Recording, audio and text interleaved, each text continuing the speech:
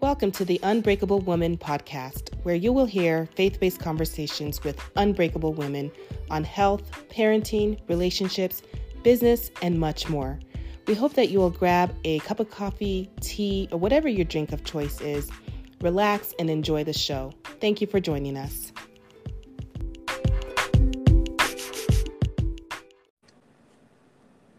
Hello, everyone. Welcome to the Unbreakable Woman podcast. We are your hosts. My name is May Dobbins, and with me is Megan Musharbush. Megan, do I say your last name right? I've known you now for several years, and I don't ever know if I'm saying your last name correctly. That's okay. No one says my last name right. Don't worry about it. Say it for us, Megan. Yeah, we can blame my husband for that. No, I'm only kidding. Say your last name.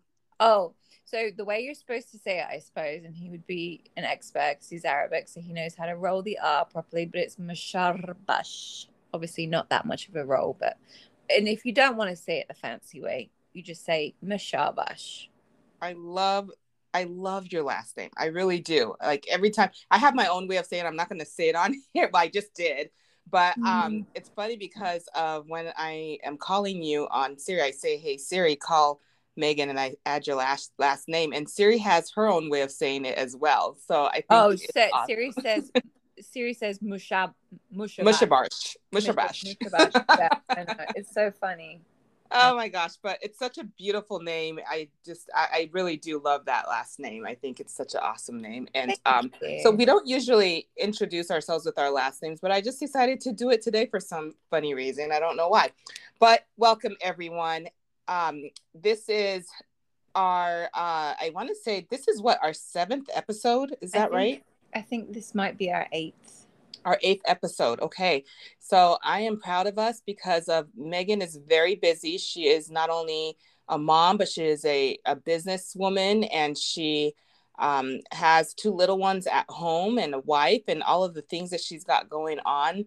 And I have, lots going on as well. And so we really are passionate about this podcast, and we know that God put it on our hearts to do this. And so when we are able to get together and record, it's always an exciting evening. We usually record this in the evenings, but it's usually very exciting, and it gets us amped and going no matter how long the day has felt. When it's time to record, I feel like we kind of just get re-energized. Do you feel that way? I really feel that way. Like I was saying to you a minute ago on the phone, of the discouragement of this evening, but as soon as we got talking, I get excited about this. I love doing this podcast with you, and speak for yourself, because you're like, when I talk to you, you're doing probably 10 times what I'm doing, and I'm like, I don't know how she does it. So the fact that you make the time to do this podcast is really amazing, and like I always say, very inspirational too. So yeah,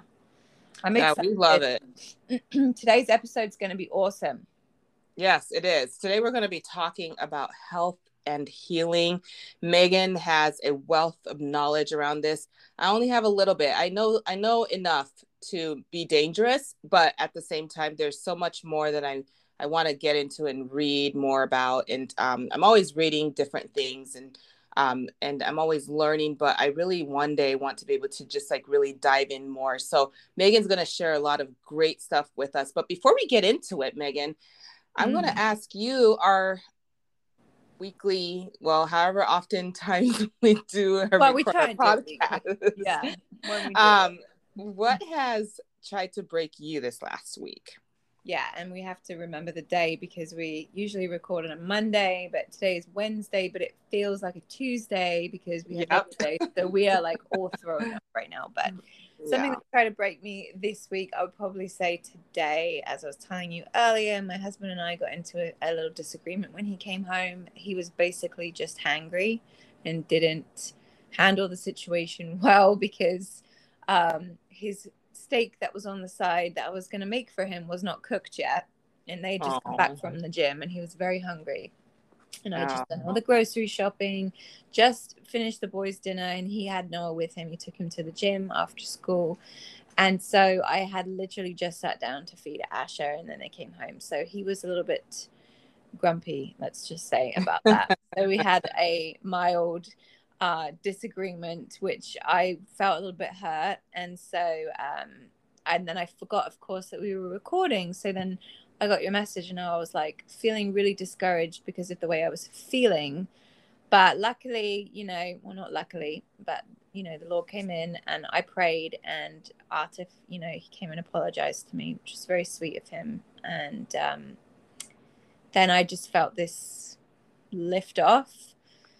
And I was like, no, I know this. We're supposed to do it tonight. So I went and grabbed some of my resources to get a refresh on the things I wanted to talk about. And yeah, I was like, the enemy, you are not winning today. Amen. I love that. Yeah, I can understand. He probably came in thinking his dinner was ready. He had that expectation. And so all those expectations. Yeah. Well, I'm glad you all worked it out. Thank you. What about you? What's something that tried to break you this week? Well, I had several things, I think, as usual, but God's good and faithful, and I feel like I say that every week, but he is.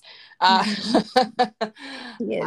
But I think one of the things that tried to break me this week was just discouragement, just really feeling discouraged about a few things. I was just saying expectations, right? You have some expectations sometimes, and when those expectations don't look the way that you expected them to, then it just really can be very discouraging. And so I've really had to battle discouragement over the last week, probably last couple weeks. Just feeling this, this deep discouragement, really. And I'm still fighting it, honestly. I'm just going to be very real. It's not like something that I've given it to the Lord, and I continue to pray about it, and I'm fighting the discouragement, but it's still there, and so that's just the realness of the situation, is that sometimes, it doesn't just go away. You can pray, and I am praying through it, and I am reading scripture, and I am doing all of the things that I'm supposed to do, but I'm also, I'm still feeling the things. I do know that God will help me through it. I know that God will, he'll see me through. I believe that very much so, but I'm in the thick of it right now, and it doesn't feel great. But yeah, I was praying as I was making dinner tonight, and I was like, God, why am I feeling this way? Why is it still lingering? And I was distracted by my children, so I didn't really hear an answer just yet. But after we finish recording, I am going to go spend time with the Lord and continue that conversation. But yeah, that discouragement is real, and when you're feeling it, sometimes you're feeling it.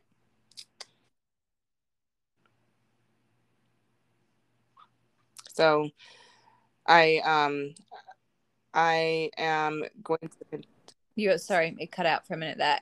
You also co-leading our marriage group, and so we know that when we're doing those types of things, we can almost expect these types of mental, spiritual attacks, I suppose.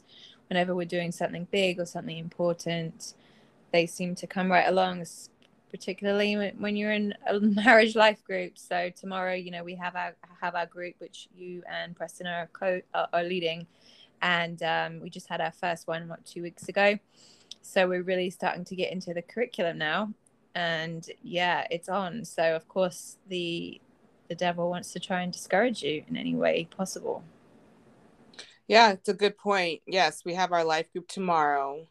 And then we also have our women's conference coming up next week as well. That's right. Yeah. And so that's a big piece. So yeah, you bring up a great point. So the Lord is speaking through you right now to show me exactly what's going on. I wasn't even looking at it from that perspective of of that battle, if you will. But yeah, I need to lean into that tonight when I spend time with God. Yeah, and look at it too. Look how big our group is. I mean, come on. What? I don't think I've ever seen a life group that big. I know. Blown away by the amount of people and kids and people coming through the door. Or I was like, "You're in this group. You're in the wow. it was just amazing, because when I signed up, we were obviously some of the first people, and no one else had signed up yet. So I was expecting it to be kind of like a small intimate group, and I was just overwhelmed by the amount of young couples that were coming through the door. So it's going to be powerful. So just know that, things are going to happen. And that's what I truly, truly believe. That's why. So I'll be praying about it tonight as well. Thank you. I appreciate that, sis. Yeah, of course, of course. So we're going to talk about health and healing today, and this is a passion of mine, which is health and of course healing, being that I've been through a lot of health challenges myself. I know you've been through some too. And so we get to share from our experiences and what we've learned through our research and through our experiences, of course, what's helped us and what we've seen really make a difference. And that's kind of what I want to share. I believe that we're going to have multiple episodes about health, to be honest, because there's so much. There really is so much. Today I wanted to focus particularly on things like fungus and acidity in the body and sugar, because these are things that are almost impossible to escape in the world that we live in today. I mean, added sugar is literally in everything. You have to be so conscious about what you're eating to really avoid sugar, right? Yeah.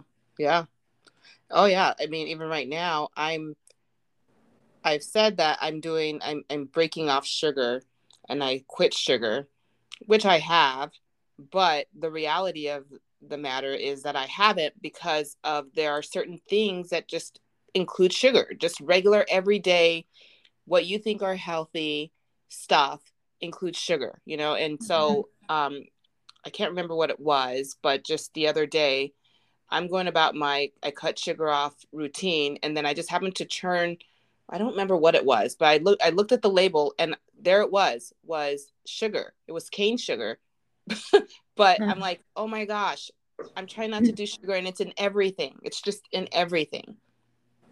It really is. And there's a big aspect to what sugar does to the body that I think is not talked about enough. And that's the disharmony that it creates once it enters the body, and how it really disrupts the body and what it feeds, because ultimately sugar feeds disease. It doesn't do anything else other than that. Now, natural sugars are slightly different. You're looking at sugars from fruits, from honey even.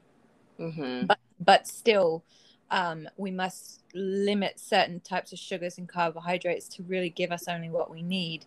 And I find too, when you do cut out sugar, you crave what you eat at the end of the day. So if you're eating, donuts every day, you're going to be craving donuts every day. But if you start to eat an apple every day or 2 apples every day, you start to crave that too. So a lot of it is really changing your eating habits, adding a little bit of education in that really helps you sort of be more determined in your decisions, because you're like, you have the knowledge. You're kind of like, I know what I'm doing to myself, and I don't want to do that.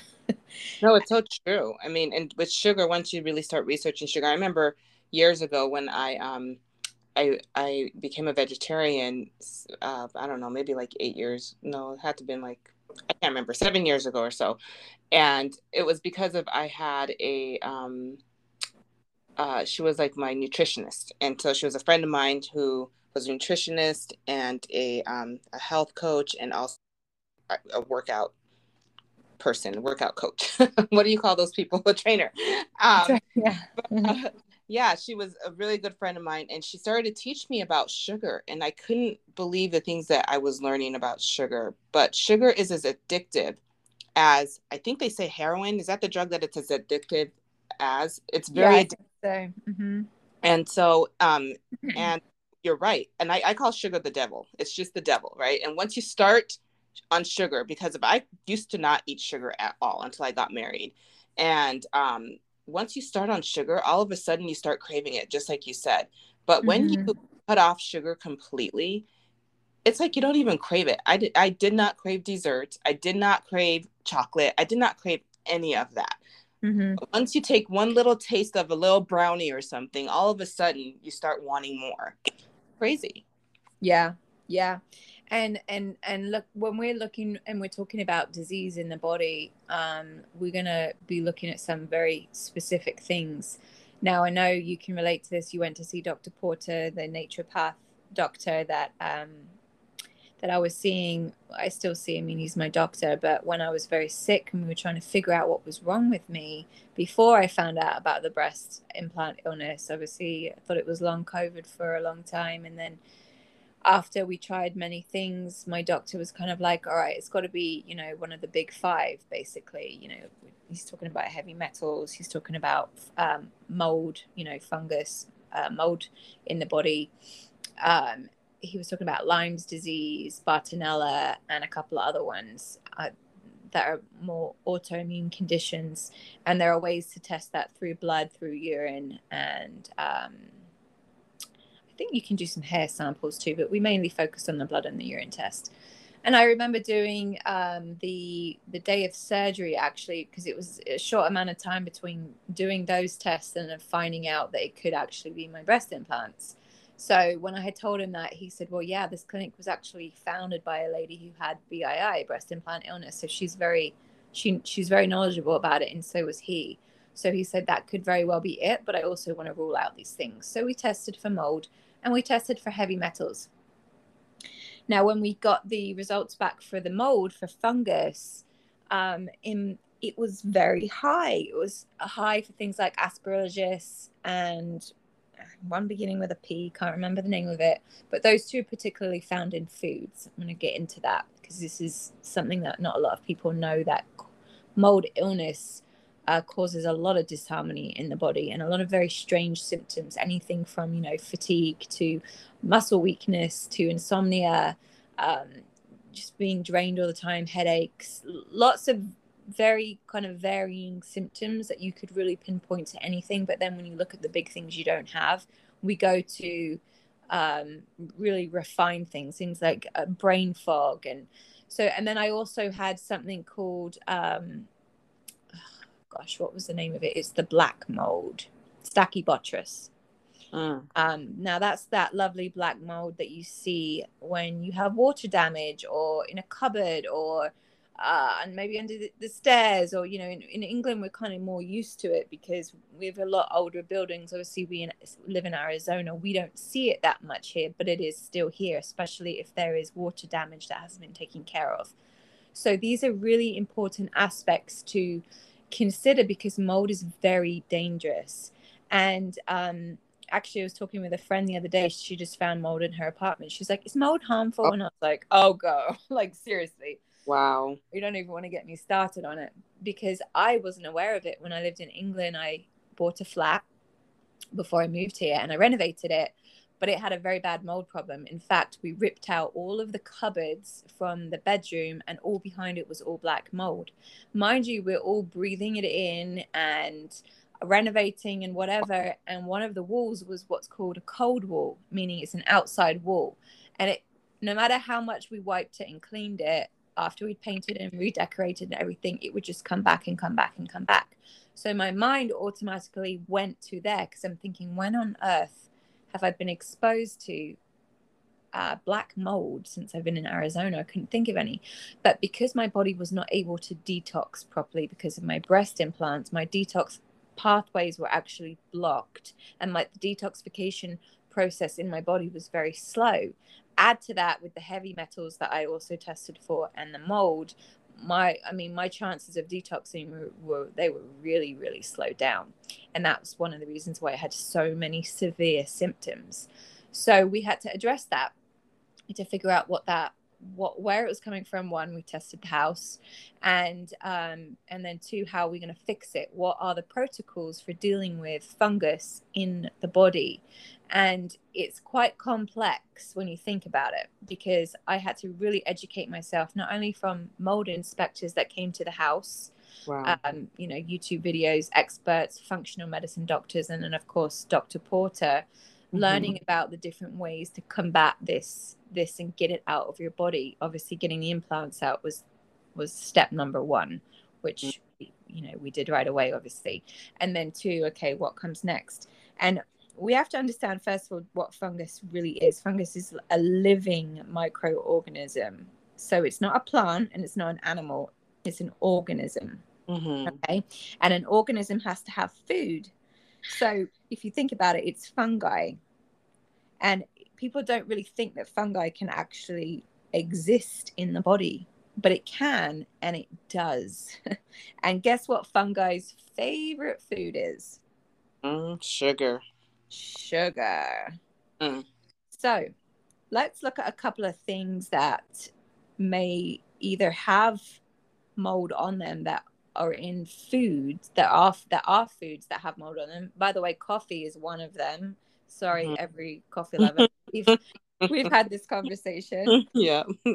But unfortunately, mold grows in coffee beans, just the way that it is. There are brands out there. Obviously, the Isogenics is one of them that test for mycotoxins. They only come in, in ground coffee, because that's how they can test them, to certify that they don't have them. Obviously, if you have a mold or fungi problem in your body, you want to cut off the moldy food. You want to cut off the molds, the fungi's food source, and you got to find out what that is, because it comes in spore form. So the only way it really can survive is by providing it with a good food supply. And I remember Dr. Porter saying to me, you need to go in an infrared sauna. This was before we got ours.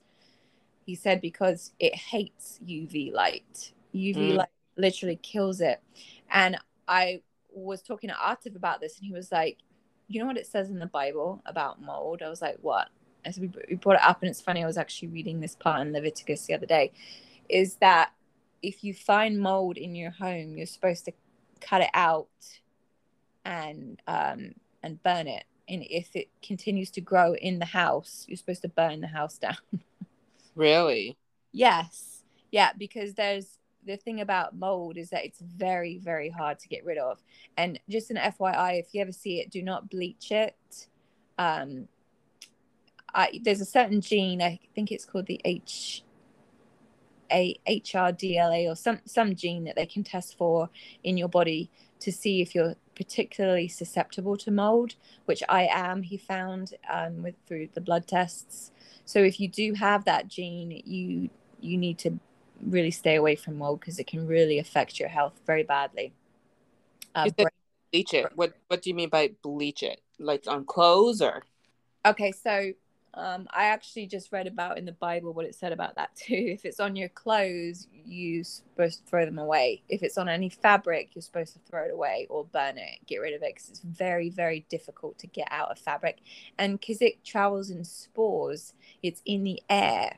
Okay, so it attaches to material things. So if you have it in your home, and you say you had a mold inspector come out, and what they do is they do swabs. They'll do Hirschmans and Hermes and things like that, where they swab the air. They do air tests. They swab the counters. They look for old dust, where they test it to see if it's in it. They'll take some swatches from the fabric, maybe from your couch, from pillows, things like that, and test it to see against all the different types of fungi, and see what the readings are, if they're within safe levels, and so on. And FYI, one of the reasons I got rid of all of my potting plants inside was because of the soil. The soil actually carries mold, and the spores emit that into the air. The plant itself is healthy and cleans your air, but it's the soil that carries the mold and emits the spores into the air. So for me, unfortunately, being so sensitive, I had to get rid of all my house plants. Wow.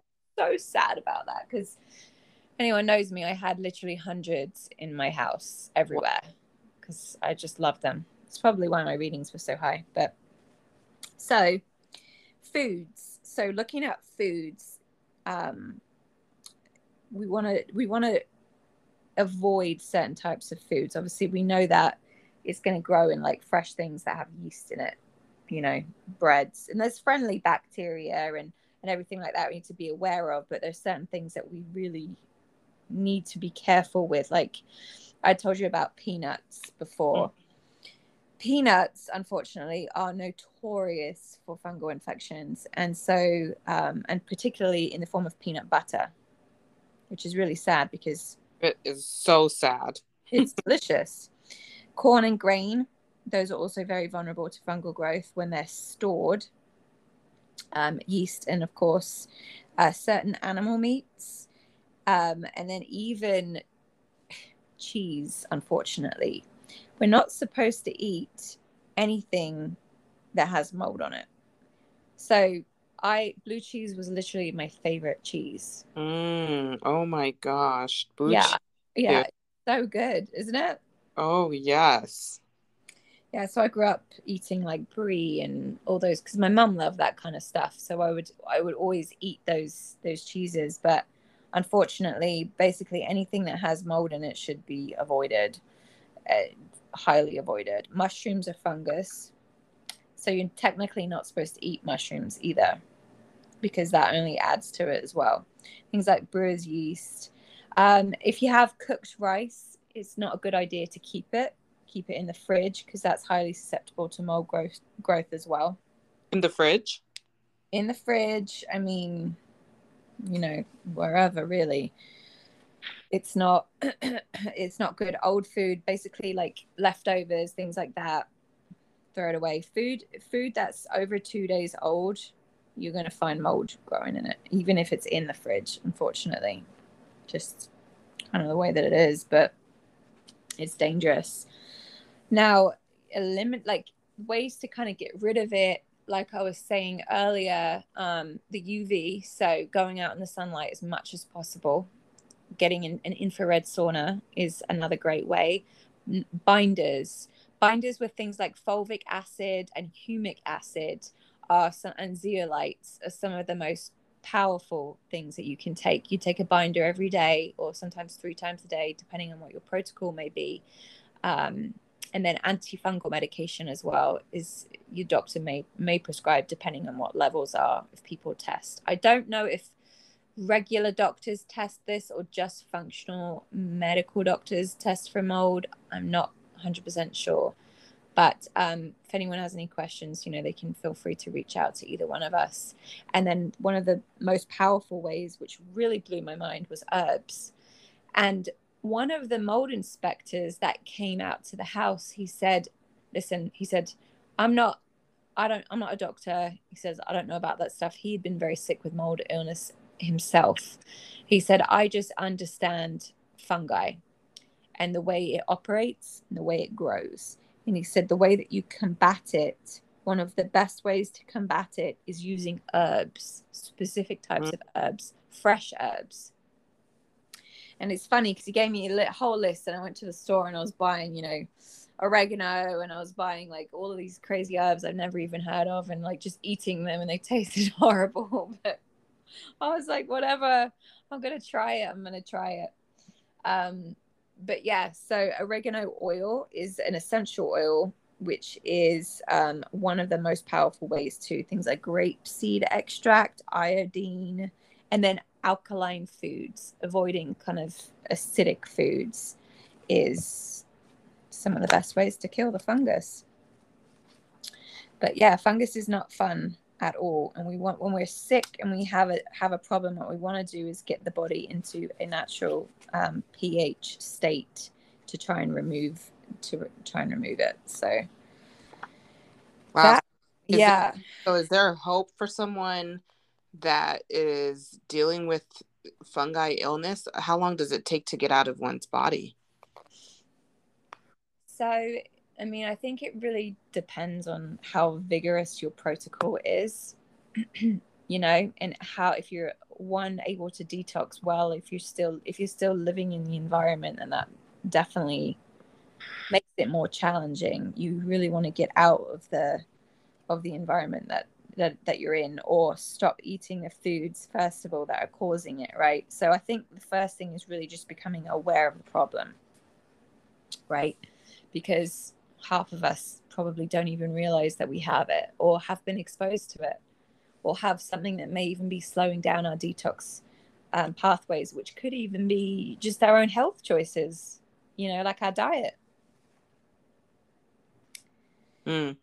So yeah, that's one of the aspects that I wanted to talk about today. The other one was heavy metals. Did you know much about heavy metals? Oh, I know that I need to go and get tested for heavy metals. It's one of the things I haven't done yet. But Dr. Porter, who we both see, had shared some about it with me, and but I don't have extensive knowledge in this area. So you tell us some more about it. Yeah, I'm not an expert either. I can only share, what I've been through, what I've kind of experienced with the heavy metals. But what I do know as well is that fungus, when you have fungus in your body, it breaks down heavy metals and actually feeds off of them. So it feeds off of human tissue in the body. So the fungus breaks down the metals.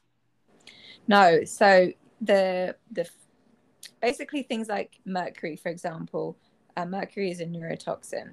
So it breaks it down in the soil and it feeds off of them. So what happens is they accumulate in the human tissues in the body, which is really gross. I didn't know this, but black mold, this is what one of the inspectors told me, and also the doctor. When you research it, the Stachybotrys actually eats away at your brain cells. So Oh my. yeah.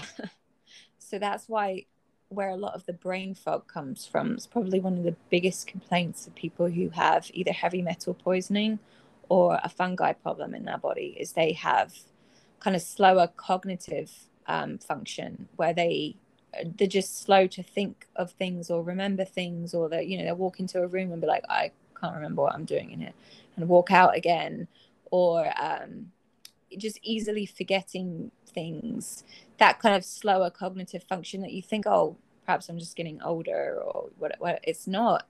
It's actually one caused by sugar, which sugar is technically poison to the body, refined sugar anyway, processed foods.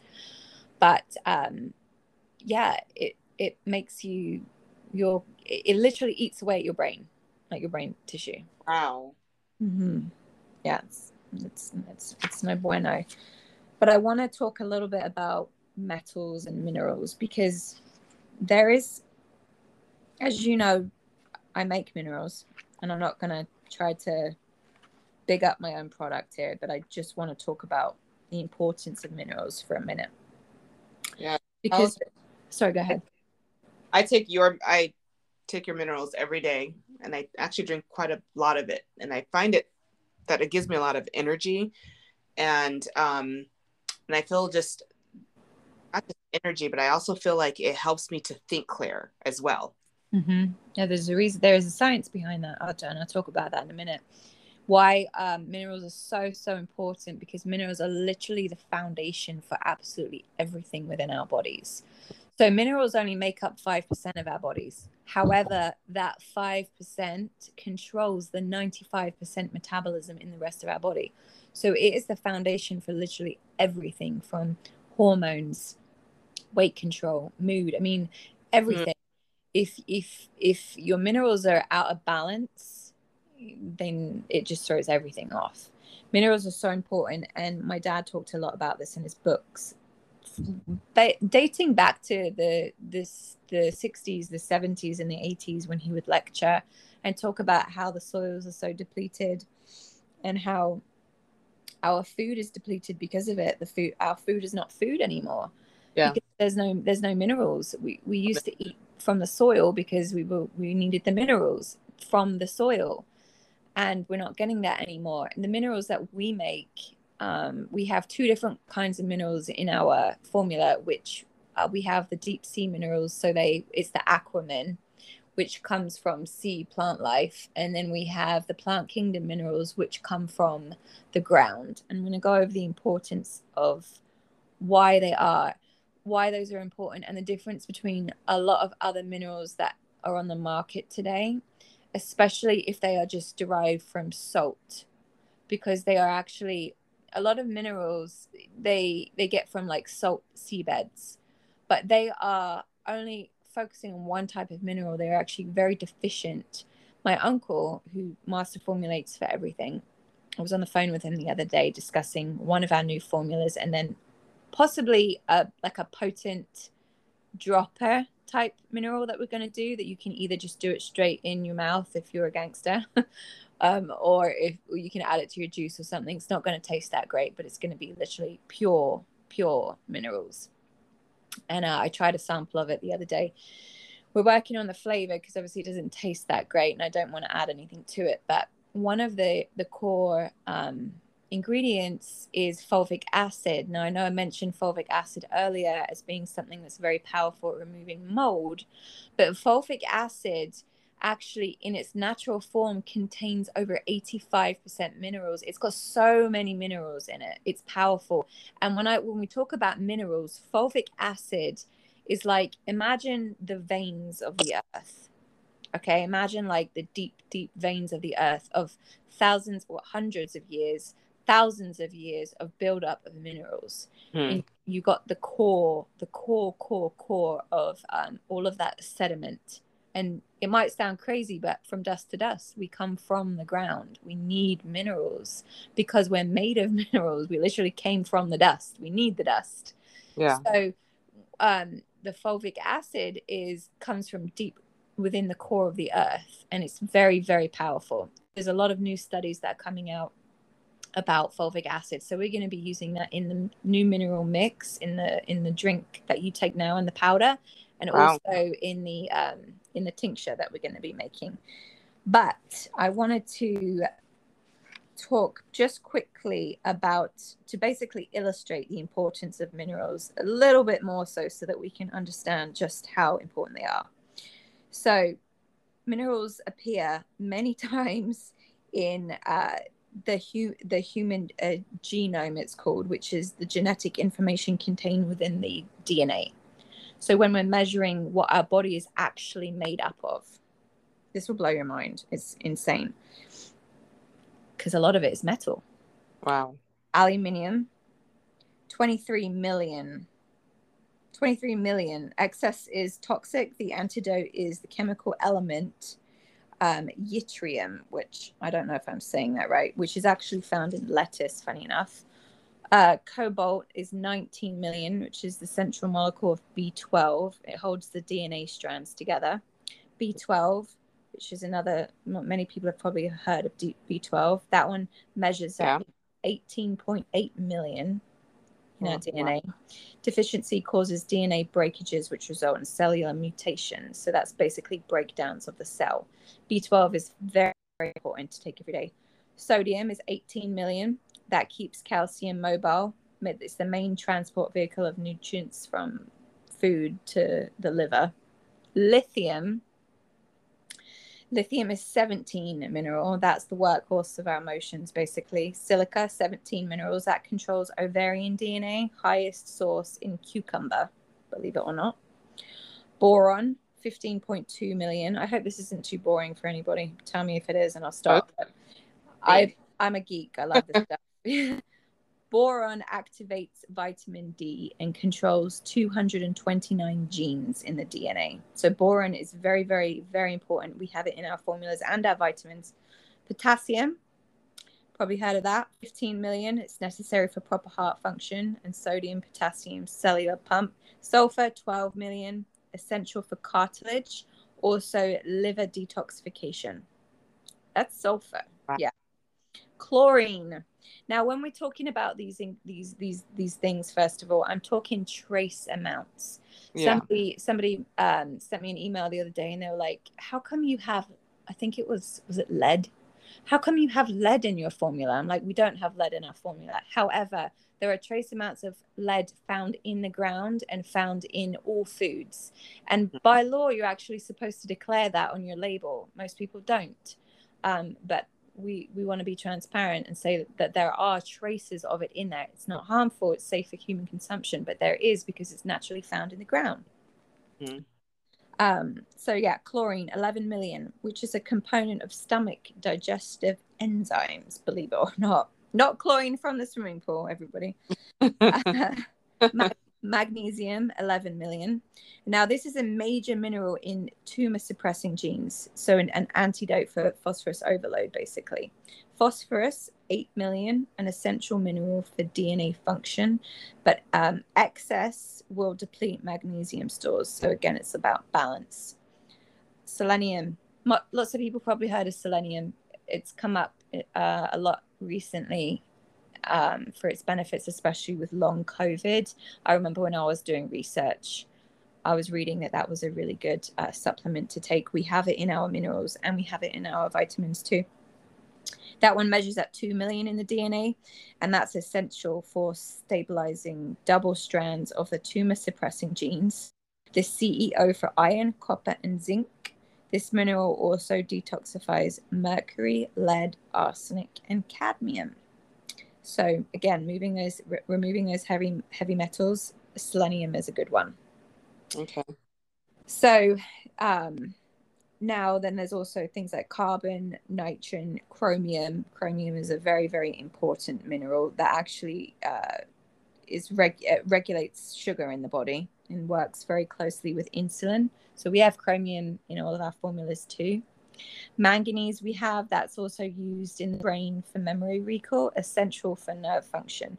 So again, if we're suffering from anything fungal or like, you know, metal, what heavy metals. And by the way, I completely forgot to say this. I just want to say this now. Disclaimer, everyone listening, I am not a doctor and I'm not giving medical advice. Please, I have to put that out there. I totally forgot to say that earlier. So just disclaimer. Yeah. Yes. Don't coming for us. Don't come for. Yeah. Please. Please, I'm not a doctor. Okay, so manganese, probably heard of that one. That one's used for, again, like I said, memory recall and is essential for nerve function. Iron, we're all familiar with that one. Low levels of copper, B12, and vitamin C.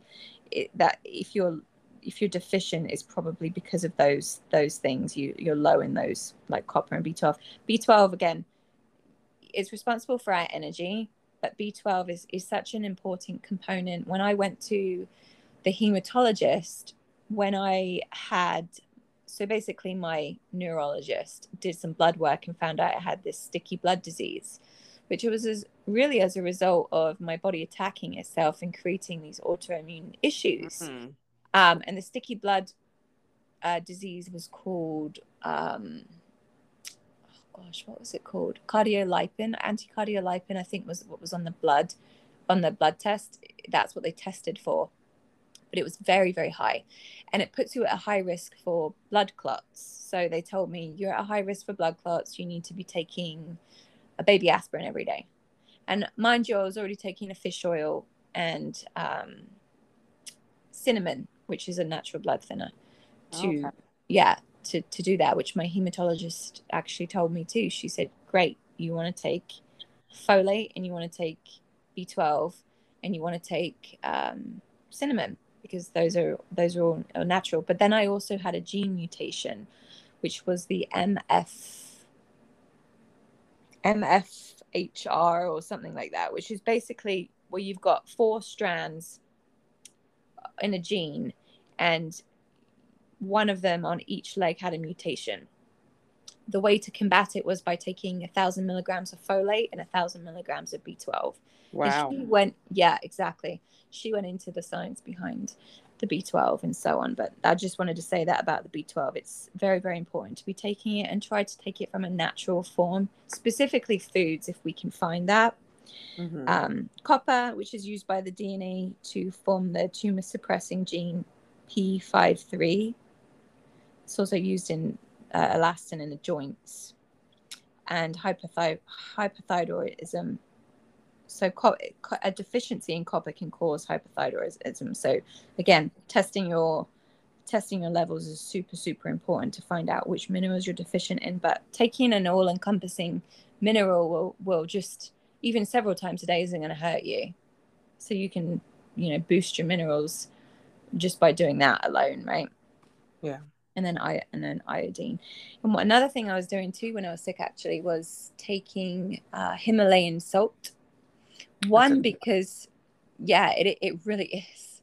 I found out about it, I think, through my doctor, but he said you want to take a certain amount of grams. Now, not the fine salt, so not the salt that's been ground, but the actual whole thing, right, before it's been cut. And I was taking probably a quarter of a teaspoon of that several times a day because I started having shakes. You know, you probably saw some of those videos of those people who, they had long COVID or they were suffering side effects from the vaccine. They were having tremors and things. I started to have the tremors in my hands. Artif came home one day and he made a video. My hands were shaking like that. Wow. Mm-hmm.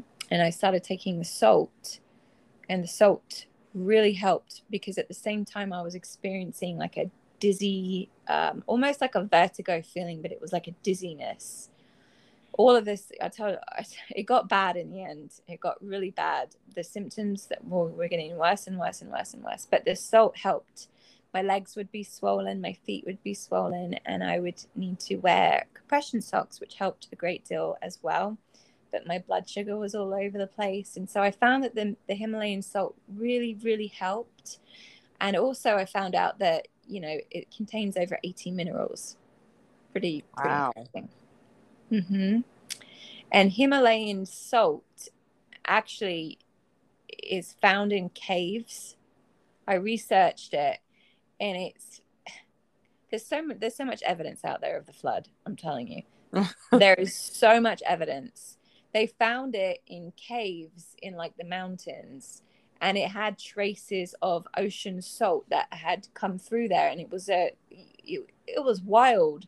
I was like, so at some point the ocean was going through there. Wow. When the ocean was like thousands of miles away. Wow.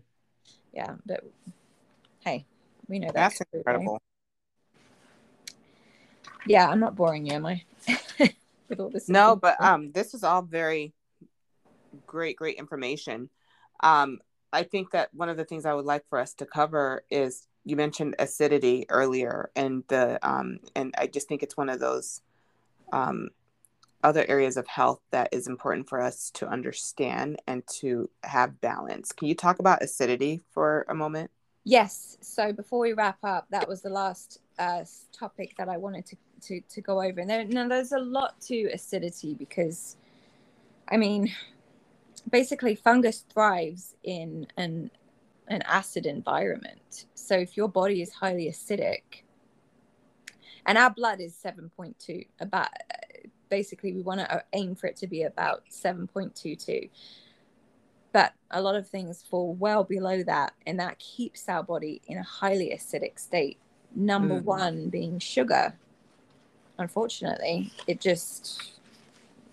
so let's I want to just look at a couple of things real quick and share these because this is really important for people to just grasp this. If we can look at, you know, what neutral is when you consider what a neutral pH is, because the only reference I think a lot of us probably have is water, right? We want to buy alkaline water. Oh, it's an 8 or a 9.5 or whatever. Right. So yeah, the body's natural blood should be 7.22. Basically should be between 7.35 and 7.4. Soil, the pH of soil is found at 6.5, and cells within the body typically are found at 6.4 pH. Cancer and fungus, they both live and thrive in a pH of 5.5. So there's a fantastic book out there, which I highly recommend. I was telling you about it earlier. It's called Self-Heal by Design by Barbara O'Neill. And she's just a rock star. She's Australian. She's a psychiatric nurse. She's had 6 kids. She now runs wellness retreats all over the world and has helped people cure cancer by getting their body back into a natural, neutral state by basically understanding the role of microorganisms and how they operate in your health, by dealing with the very basic things like getting your body in an alkaline state, avoiding highly acidic things, detoxing from molds, fungus, heavy metals. And I mean, she has diets and protocols for cancer patients. She is unfortunately being kind of cancelled out, and really because she's helped so many people and goes against the Western way of treating, Yeah. which obviously is illegal in the United States to treat cancer patients with any other method other than medicine, because you're getting a lot of trouble if you do. And that was one of the motivations Arthur and I started the Juice Kitchen when we opened it, because we followed the Gerson therapy, and they only operate in Mexico because they can't treat cancer patients in the US for those same reasons. Oh, But wow. yeah, and so they have their clinics, and I remember looking at one of their protocols, which was like something like 13 juices a day. It was doing coffee enemas. It was obviously no sugar, no meat, eating just all raw foods, no salt. There was, yeah, they had different types of protocols for different stages, but they were curing stage 4 cancer, and they couldn't do that in the US. So looking at, again, back to the pH scale. So Coca-Cola, what do you think the pH of Coca-Cola is?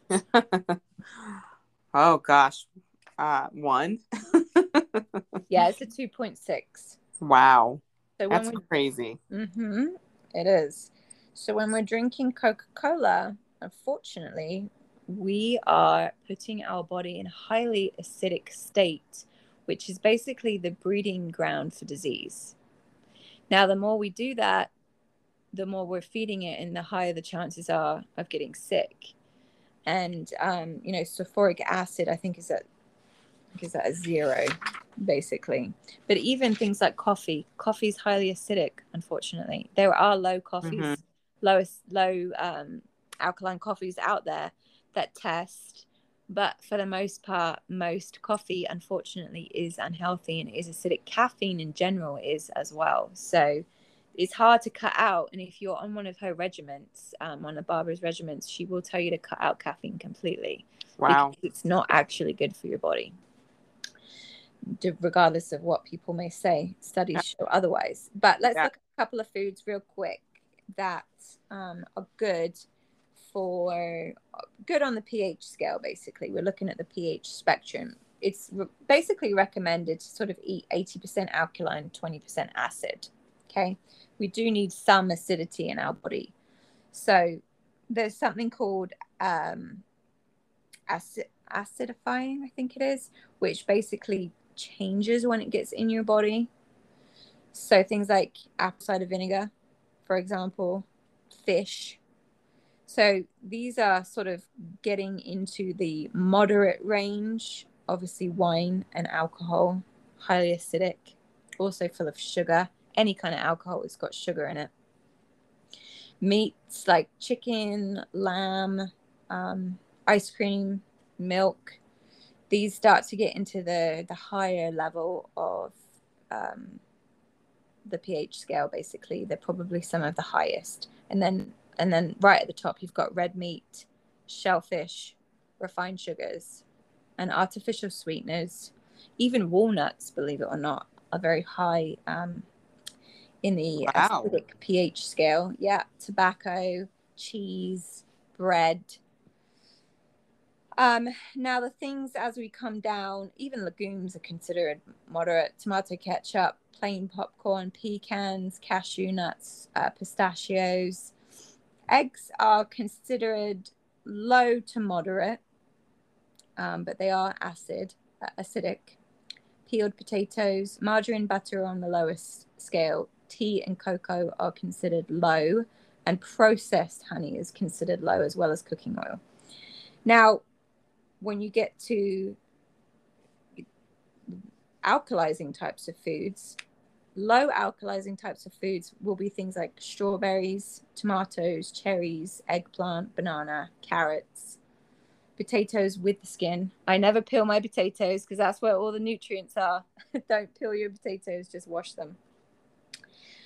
Oranges, turnips, soy milk. Now, there was a comment I wanted to make about soy milk, because I was telling Arthur this the other day. There is this stigma about soy milk, that it is bad for you, but it is actually one of the most powerful foods, technically a superfood, that you can eat, so long as it is not genetically modified, it is organic, and it is the whole soybean that you are eating, right? Because think about it, like, look at the Asian culture. They've been eating it for thousands of years.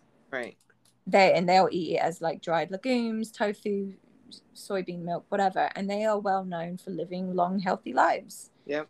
And that's basically contributed to eating a lot of soybeans. So we can have soy, but we can make sure that we're being like smart about what we're consuming, that it's not genetically modified and it is organic. There's two different stickers that you want to look for when you're buying soy. Is always make sure that it is organic. So I just want to read this passage real quick. There has been much media coverage in the last few years warning us of the dangers of eating soy. It's been linked specifically with hormonal cancers such as breast cancer, uterine cancer, prostate cancer, and the like. There seems to be a great discrepancy between the soybean of the Orient and the soybean in developed countries. It is a fact that the soybean has the most potent anti-cancer properties of any plant or planet. Of any plant on planet Earth. It is twice as high in protein as any other legume, and it contains some of the finest oils to be found in plants. The first genetically modified soybeans were planted in the United States in 1996. Today, genetically modified herbicide-resistant plants are widespread in the world's leading soybean-producing countries. When the bean is eaten, it can cause major problems, okay, when it's not organically grown and it's refined so that the isolate of the bean is used for food. Allergies to soy only began appearing after it was genetically modified. So basically, we want to make sure that we are eating the whole bean, that it's organically grown. And that's great ways like tofu, even the milk. It's so healthy. It's so good for you. And it's an alkaline food as long as it's, it's bought right. So just quickly, we'll go over a couple more and then we'll wrap it up for today's episode. Because I feel like I've been talking forever and I don't want to bore anybody. But bananas, oranges, peas, these are all low alkalizing foods. Olives, spelt, and then we get into moderate. So moderately alkalizing, we've got apples, kiwi fruit, pears, lima beans and lentils, almonds, Brazil nuts, herb teas, millet, quinoa, pumpkins, olive oil, papayas, grapes, bell peppers, lettuce. Lettuce is very healthy. Beans, and that's the runner bean type. Buckwheat, asparagus, and then high alkalizing foods, believe it or not, lemon. Now, lemon is one of those ones that changes, right? You would think it was acidic, but it's not. It's actually very alkaline. Fresh herbs. And again, these are all the fresh herbs you can find in the fridge section at your supermarket, unless you actually buy them in the pots. Those are so incredibly good for you and so incredibly good at removing mold as well, because they're highly alkaline. Garlic, cloves. Now, I was going to tell you this real quick. How we actually found Barbara O'Neill was finding natural remedies when kids were sick, because when Noah was a baby, he was really sick a lot of the time. Like, unfortunately, he got pneumonia when he was 3 months old. We spent 2 nights in the hospital, and he just kept getting colds and things like that. And I wasn't able to breastfeed him, so he only had my milk up until about 5 weeks, and then he went to formula, which, I understand food is best at the end of the day, but I was devastated that I couldn't give him those nutrients. And I wonder if that had ever affected his immune system. I'm sure it probably did, because, and I felt very guilty about that, right? Every time he got sick, I was like, is this my fault? Because I'm not, and I'm not shaming anybody out there who can't breastfeed, because, food is best at the end of the day. This is my own journey. But one of the things that she said to do was cut up raw onion, put it in a bag and in a sock, and put it underneath their feet. and it will I've literally, heard that before. yep, and it will literally cut their colds or their sicknesses time in half. And we did that and it worked, and Wow. it blew our minds. Like the Wow. cough and the cold and the runny nose. And I admit I haven't done it with Asher, and I probably should have. Artif did do it with me a couple of times when I was very sick, and it helped. It does smell, it is messy, but it works. And I believe it's because there's something about the underneath of the feet that absorbs. Yeah, I don't understand it. Like there people is. say, yeah, you have that grounding effect when you walk around on the earth and you feel whatever, but there is something about the underneath of your feet. Now, what it does is it draws out the infection, Barbara O'Neill says. And I believe that to be true because it seemed to work. And I bring that up because I saw garlic here being highly alkalized. Another thing that she said to do was with garlic, and also use garlic as she said, again, disclaimer, I'm not a doctor, swallow the garlic bulb whole. Wow. You're going to have really bad breath, but take it as medicine, and it does work for colds, Wow. coughs, things like that. We've done it. Artif and I have done it many times, and it's been incredible. We've been highly surprised. It's hard to get kids to do that, but for, for adults, amazing, amazing. So that pretty much concludes it. I mean, there's broccoli, parsley, grapefruit, limes, and kale. You know, they're not the most exciting of foods, but those are the types of foods that are going to be highly alkalizing that we should definitely incorporate into our diet to get overall health. Yeah, and the thing is, yeah, it may not sound exciting, but when you start to eat that way, you actually start to crave that kind of food. Like we were saying earlier with sugar and not eating sugar, you crave foods that don't have sugar in it. Same thing with when you start to really eat healthy and eat more vegetables and fruits and the right grains and legumes and all of that. You start to crave that. Your body craves what you feed it, right? And so if you get rid of all of the junk, your body actually craves what is good for you. And I found that to be so true. So another thing to mention when you talked about lemons are a good way of alkaline. What's the proper term? Getting your body balanced. But Alkalizing, yeah. Alkalizing. There you go. One of the things that I used to do all the time is I would drink a lemon water in the morning. I'd wake up and part of my morning routine was to drink lemon water. And you keep the water at room temperature, and then you squeeze your lemon in there. I also put a little bit of cayenne pepper in there too. But that's just one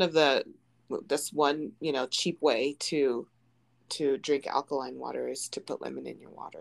It's fabulous too. I love it. And we put it there with the minerals because it's lemon, like lemon, I guess, flavor. Well, not flavor, but it's got lemon in it. It's supposed to be lemon flavor, but we add a fresh lemon to it and it tastes so good. That's awesome. Well, I've learned so much today. I think there's so much that we can take away from this episode, and if anything, it at least gets us to start thinking about our diet, what we're consuming, sugar, thinking about, okay, I wonder if I might have any sort of mold stuff going on or fungus, stuff going on. And you can look at your symptoms and things that you're experiencing and make that determination. And I highly recommend, I have a regular doctor, but I also see a naturopath as well, because I think that there's just balance there. Naturopath is going to check for all of the things that my regular doctor is not going to check for. I mostly see my naturopath and I really never have to go to my regular doctor. I don't get a whole lot out of that, but there are things that I need to see a regular doctor for. But the naturopath is checking me for everything. They care for the whole body in a natural way. And that's what I like. And that's what I feel that we all need to, we all need to get that kind of information about our bodies, right? And I think conventional medicine is mostly just going to treat your one symptom, right? And then oftentimes as they're treating one symptom, they're adding to your illness by prescribing all sorts of stuff. Whereas when you go to a naturopath, they look at you as a whole, your body as a whole, and they look at you holistically, right? And so That's me though. I think that obviously there are things that you have to go to a conventional doctor for. There's many things that you have to go to conventional doctors for, Yeah, absolutely. And I'm and you so need grateful to do for that. medicine. Absolutely. 100%. Medicine is fantastic and wonderful. And I believe that we need to look further as well and incorporate many different types of aspects of healing and using different things to heal because, God made the earth. He made the plants, he made the Hmm. fruits, he made all of these things to help heal us. And Western medicine is wonderful and appropriate at the right times. And I too go to both doctors. I go to my regular doctor and I go to my naturopathic doctor because I see the benefit in both. I don't discount one or discredit one or say anything negative about one or the other. I believe that there is something to be found in so many different areas of medicine, including holistic and Western medicine. So definitely explore every option available, especially when sick, because hey, health is everything at the end of the day. And if we're sick, I mean, we don't really care about anything else. We just want to get well again. I speak from experience, right? Hmm. Yeah. So there is that. And so I hope that you all were able to get some things, some nuggets out of today's episodes. And like I said, if anything, do some research around what we've talked about and see what the Lord is speaking to you. I do know that the Lord wants it to be well with us and for us to prosper in health, is what it says in the Bible. And Amen. so seek that, seek health and seek the Holy Spirit as to what do you need to do? What do you need to cut out, if anything? So, thank you, Megan, for all of your research and for sharing all of your wisdom tonight for this episode. Maybe nighttime, maybe morning time, depending on when you're listening to this. But, Yeah. but as we said earlier, we are going to have additional topics and around health and wellness and healing. But this is a start of it, and we're so thankful for you, Megan. We hope Mm. that you all have an incredible rest of your week, and we're praying for you. If you have any questions about anything that Megan has shared today, feel free to reach out to her. You can either email us or you can reach out to her on Instagram at MNB on Instagram. We look forward to hearing from you all, and until next time.